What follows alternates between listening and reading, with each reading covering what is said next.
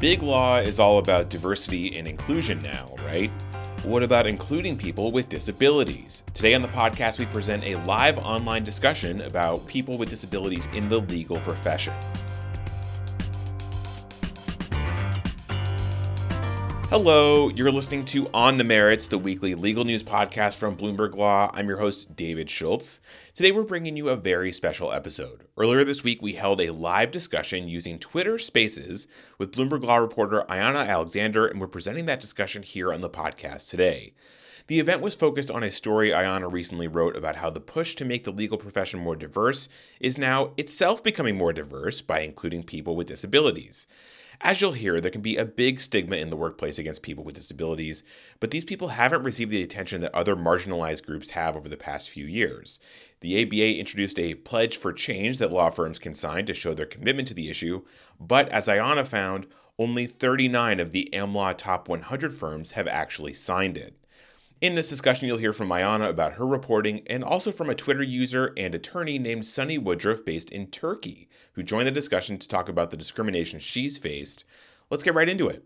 Let's start off by first kind of defining our terms here, because I think that, when people think of people with disabilities, they think of someone maybe in a wheelchair or someone with, vision or hearing impairments. But I get the sense that looking at the ADA, it's actually much broader than that. It's someone who could be disabled is not just limited to those kind of narrow conditions. Yes, you would be correct. It is very, very broad. Not only did I look up the ADA's definition, which according to them, a disability is a physical or mental impairment, even though I'm going to say condition. That's something that all of my sources said, impairment can be seen as it has a negative connotation. Yeah. But basically it substantially limits one or more major life activities, right? So that can include the things that you mentioned, having hearing loss, or you're blind, or you're in a wheelchair, but it can also include clinical depression and epilepsy. So it's it's a big range. Yeah, and I should say before we go on, I would love to hear the thoughts of people in the audience, either people who are attorneys, who work at law firms, people with disabilities, or someone who is at the middle of that Venn diagram. We would love to hear your thoughts on this too. So, Ayanna, tell me about the percentage of lawyers who identify as disabled. There was a really interesting point in your story that it's actually probably like the official tally is way lower than what is, probably going on in reality, because so many lawyers don't want to label themselves as a person with disabilities. Yeah, so the National Association of Law Placement Incorporated, they released their 2021 report on diversity in U.S. law firms this month. I believe it was last week. Mm-hmm. The percentage of lawyers who self-identified has gone up over the last few years, but it's still under 2% based on the data that was reported. Right. The number is actually 1.22%, to be exact, for all lawyers. The organization said that because this number is still really small, like you said, it does make it difficult to draw any conclusions about trends moving forward. Yeah. And also mentioned that there was still a significant chunk of firms and offices that didn't even report data on lawyers with disabilities. So not only do you have some lawyers who may have a disability that didn't self-identify, you also have some firms who didn't even report it. Yeah. And I mean, that's where we're starting at. We're starting at that, that level of data where there's already sort of some flaws in the official data as reported, but we're working with what we're working with. Tell me about how this fits into the push for diversity in the legal profession. First off, let's just talk about diversity in general. I mean, this is something that law firms and, the legal profession overall has been struggling with for a really, really long time. Can you talk about where we're at in terms of diversifying the legal profession? It's amazing, really, because after the murder of George Floyd in 2020, Big Law was really at the front of the pack when it came to affinity groups around race, gender, and orientation, right?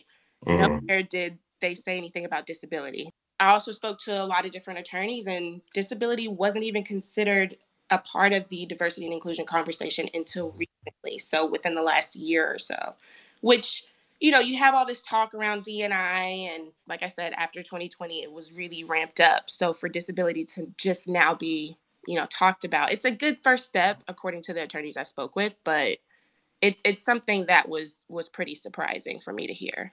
Yeah, definitely. But when you talk about sort of now including people with disabilities, what are we talking about here? And one of the things that your story mentioned is affinity groups that are being started at these firms. What exactly isn't? I actually don't think I know what an affinity group is. Can you explain that? Well, I didn't know what the term affinity group meant either. I just always referred to them as employee resource groups. It's a space where, people with a common interest or something linking them together, whether it be, for me, I've been a part of employee resource groups that, support and celebrate Black employees. We can together, and it's also a space for allies to come together and network and get support and be celebrated. And for that to take place in Big Law, like I said before, that was unheard of.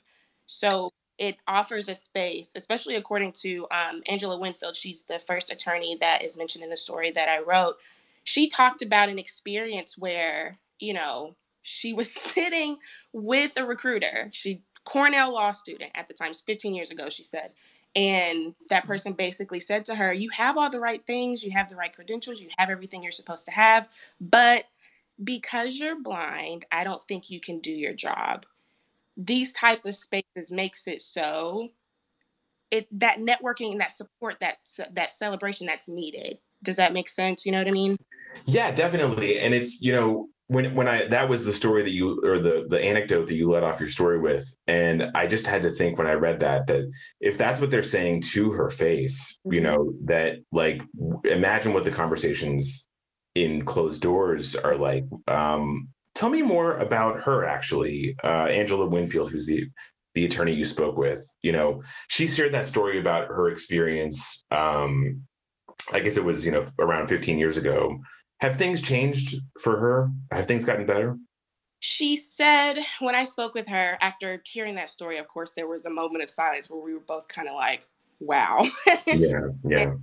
She said that while she thinks, the stigma around disability has gotten a little better, she still hears from law students and prospective employers, they still struggle with that. There's still that hesitance to disclose. There's still, that perception from potential employers that you may not be able to do your job because you have a disability. And when I spoke with her, she basically was like, that's not true. There's nothing, there are exceptional attorneys who are being overlooked because they may have a disability. Yeah. And, I'm kind of, I sent you a list of questions I wanted to ask you earlier, and I'm kind of skipping around here a little bit because, you're bringing up so many interesting points. But I want to focus in on something you said about disclosing that, some attorneys who are applying for jobs or, looking to get promoted have to disclose that they are disabled, because it's not obvious just interacting with them or looking at them that they are someone with disabilities, and others don't. If someone is in a wheelchair, that's something that they don't need to disclose. Can you tell me a little bit about that aspect of it, in that it's almost like, I don't know, it seems like there, some people have to sort of come out of the closet as as a disabled person, to sort of borrow a phrase from another group. It's amazing. Every attorney, I spoke to 5, they all have a disability of some sort. Each one of them all said that they, were hesitant. And, when you have a disability that people can't readily recognize, that's called invisible disability. And even speaking with Catherine Carroll, she's in the story, and she was the former treasurer of the now disbanded National Association of Attorneys with Disabilities. She said herself that she could pass as a quote unquote sighted person, but she still hesitated to say anything because she said, what if it looked like I needed an extra accommodation? Or what if I needed new software for my work computer? People are going to look at me like I can't do my job. Anna Curry Guarano at Littler, who they launched their affinity group in December. She said she also hesitated when it came to disclosure because of the potential perception that she couldn't do her job. So that's a significant factor. But these affinity groups, the reason why they they are needed, the reason why they're important, and the reason why Lauren Clements, who's one of the co-chairs of Lidler's affinity group, she told me that the hesitation is the exact reason why she pushed for the firm to create and launch that affinity group in the first place, to address those barriers. Like, you shouldn't feel like you can't disclose something that's going on with you just because the person who's hiring you may think that you can't do your job. That's not true.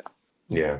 And we should say that even though, someone is entitled by law, by the ADA, to an accommodation at work, that doesn't necessarily mean that it's fun to have to fight for it, to have to, file a formal complaint and maybe even hire a lawyer to try to get that accommodation at work. It can often be a lot, easier and simpler to just not disclose and to sort of go fly under the radar. Right. Tell me about the ABA Pledge for Change. This is something that happened just recently. And first off, what is this document and what would it do? What does it do? So basically, this pledge is really a call to action from the American Bar Association. It came out in 2019 for law firms to guarantee that the commitment to diversity and inclusion, something that's been at the top of everyone's minds for the last few years, it has to include people with disabilities, which, as I mentioned, hasn't always been the case. And it also calls for the legal industry to encourage other firms to do the same thing. So it's just like, it's great if you sign your name, but you should talk to other law firms to do the same thing. Something that I also mentioned in the story, as of mid-January, so last week, there were only 9 big law firms who signed the pledge. And that was out of the 100, big law firms list, you know what I mean? And the pledge has signatures from law schools, from healthcare insurers, from major companies like American Airlines and, Microsoft. So it was kind of shocking for me to see that, and, knowing that Big Law is all about diversity and inclusion right now. Yeah. So if you guys have a comment or you want to ask a question, please raise your hand or send a DM to @blaw. We'd love to hear what you think. And we want to hear your thoughts about this, especially if you're an attorney or if you're an attorney with a disability, especially in big law. Let us know, participate in the conversation. Ayana, getting back to the Pledge for Change, why do you think that is that so few big law firms have signed on to this? That was something that I also noticed in your story, that was such a small percentage of the really biggest firms. Oh man, I went over and over this in my head, and I couldn't really come up with an answer. So I asked. The big part of my job is to ask different people, why do you think this is the case? And a lot of attorneys that I spoke with were saying, there's a range of reasons. It could be, we don't have enough lawyers here at our firm who identify as having a disability. So why are we adding something onto our plate? You know what I mean? Which, as we just discussed, is kind of like a snake eating its tail, where it's like, you may think you have not very many attorneys with a disability, but, really it's impossible to say. Also, like I've mentioned throughout this entire conversation, that stigma around disclosure is still a very... Okay, we have a guest here who would like to chime in. Sunny, I'm going to... Hello. Actually, is Sunny my nickname for Twitter. I'm a physically disabled lawyer from Turkey, and I'm quite glad to see that this kind of topics are being argued on Twitter. So I just want to be your guest and just thank you for make this conversation open for everyone. Yeah, no, thanks for chiming in. We really appreciate it. Where in Turkey do you practice? In Istanbul, I practice law. What type of law do you practice? Actually, right now I'm working for a real estate company as an in-house legal counsel, but I got many difficulties while I was looking for a place to work while I was in legal intern. And after that, I became a lawyer, an official lawyer. I still got many problems, and unfortunately, I experienced many discrimination about this subject. Mostly, they say your English is not good enough for us because I always target on the big big companies or the big law firms, which are doing the jobs all around the world. But then I saw that the candidates they chose were not better than me.